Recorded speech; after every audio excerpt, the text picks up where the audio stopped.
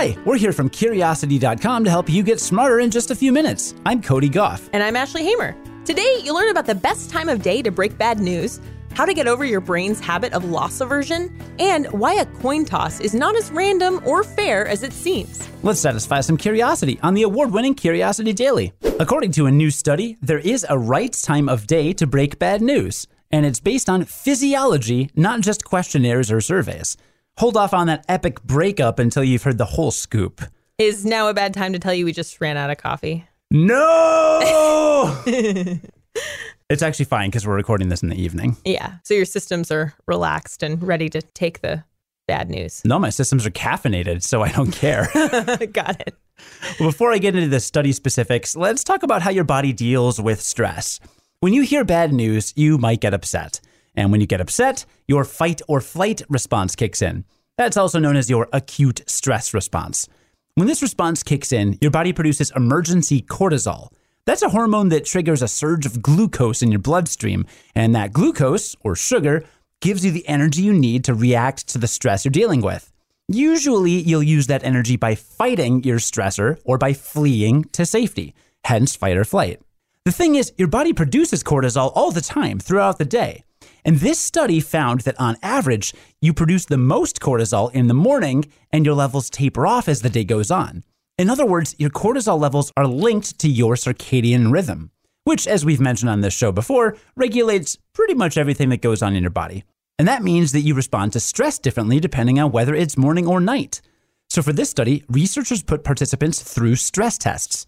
Think having to give a presentation to a panel of stone-faced judges and then having to do mental math in front of them. Hope you don't have a fear of public speaking, am I right? The researchers measured participants' cortisol levels when they took the stress tests, which some took in the morning and others took at night. And the morning stress testers saw a big spike in cortisol. A bigger reaction in the morning means that if you want someone to take your bad news with some chill, then you should probably do it in the evening. Save that breakup for after work, and you may be less likely to have a drink thrown in your face. Also not so good if a drink's thrown in your face in the morning, because coffee's hot. But if you think you're about to get bad news, then you want it in the morning, because that's when you're most ready to deal with it and find solutions. Right, so if you think your boss is going to fire you, and your boss has to schedule a meeting, do it early. Do it early. But if you're going to fire somebody, then you wait.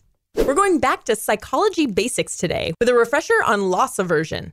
It's a trick of psychology that says the pain of losing something is greater than the joy of gaining something. And I'll give you a suggestion for getting over it. Here's a suggestion for me. Stop going to Las Vegas, because I don't have enough loss aversion. Did you end up gambling when we went? I mean, a little. I do not have a gambling problem. If you have a gambling problem, please seek help. But let's just say my luck is not good. Well, we could talk all about luck because we have articles on that too. But let's go back to loss aversion. So the concept of loss aversion was coined by Amos Tversky and Daniel Kahneman back in the early 90s. Kahneman ran an experiment in his university classes that went like this. And feel free to play along at home. We're going to flip a coin. If it lands on tails, you have to pay us $10. If it lands on heads, how much would you have to win for this bet to be worth it? If it's anything more than $10, and we're willing to bet it is, that's loss aversion in action. Kahneman told the New York Times, quote, "People want more than $20 before it's acceptable. And now I've been doing the same thing with executives or very rich people, asking about tossing a coin and losing $10,000 if it's tails. And they want $20,000 before they'll take the gamble," unquote. This plays out in plenty of other situations. You're less likely to sell something for $10 than you are to buy it for $10. You're less likely to walk away from a blackjack table when you've lost a hand than when you've won one. Loss aversion even explains why people stay in dead-end jobs. The fear of losing a steady paycheck is greater than the potential happiness of finding a job you really love. Evolution has made pain a more urgent matter than pleasure, since avoiding pain is the thing that can keep you alive to procreate. So how do you get over it? Carl Richards from the New York Times suggests what he calls the overnight test. Take something you're afraid of losing, even though you know you'd be better for losing it. Camping equipment you're never going to use, a dead-end job, even an unpleasant friendship. Imagine you went to bed and overnight, someone got rid of it. The next morning, you could choose to get back the thing you lost or stick with a new situation. What would you do?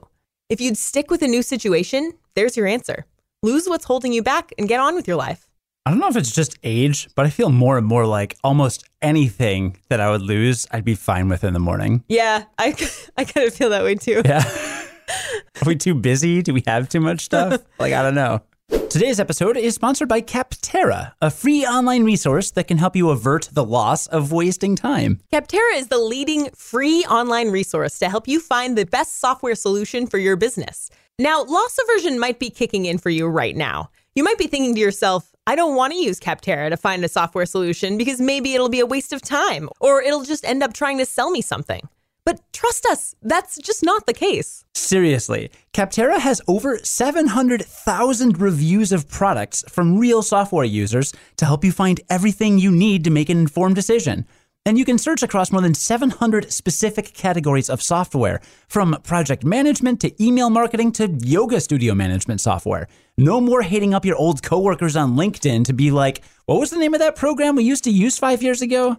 Visit capterra.com/curiosity for free today to find the right tools to make 2019 the year for your business. Capterra, that's CAPTERRA.com/curiosity. One more time, start 2019 on the right foot and show our sponsors some love for free. Free! By visiting capterra.com/curiosity. Remember that coin toss experiment we talked about so long ago? What was it? 1 minute? 2 minutes?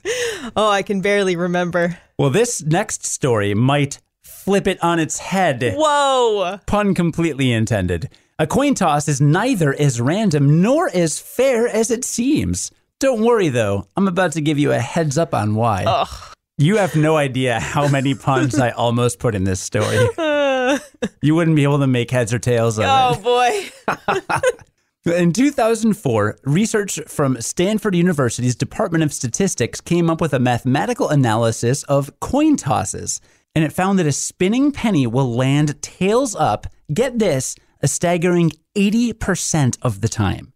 That's because a penny is slightly heavier on the head side. That skews the center of mass and makes the coin more likely to fall on its head and turn up tails. Coins with unserrated edges, like a nickel, tend to be slightly more biased too. Magicians will often shave down the tails side so the weight discrepancy is even greater, which makes it even more likely to land tails up. Flipping a coin would get you a similar bias too. If you flip a coin into the air and let it fall onto a hard surface to reveal the result, a lot of the time the coin ends up spinning before it settles anyway. And like I said, a spinning coin is way more often than not a tails up coin. Note that older pennies may not give you quite as pronounced a bias as newer ones. That's because you have to account for all the dirt and grime and other junk that can build up on coins over time, because that throws off the center of mass as well. Let's ask a different question. Catch or drop? It may seem silly, but according to this research, it is more fair to catch a coin that was flipped into the air than to let the coin bounce and spin on the ground until it lies flat. Your hand is not a hard, flat surface like the ground, so it'll land wherever you stick your hand in its falling path. But, you guessed it, even that is not truly random.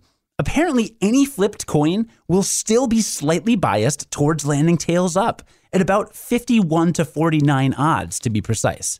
So whatever way you flip it, stick to calling it tails. You'll probably be right. Read about today's stories and more on Curiosity.com. Join us again tomorrow for the award-winning Curiosity Daily and learn something new in just a few minutes. I'm Cody Goff. And I'm Ashley Hamer. Stay curious. On the Westwood One Podcast Network.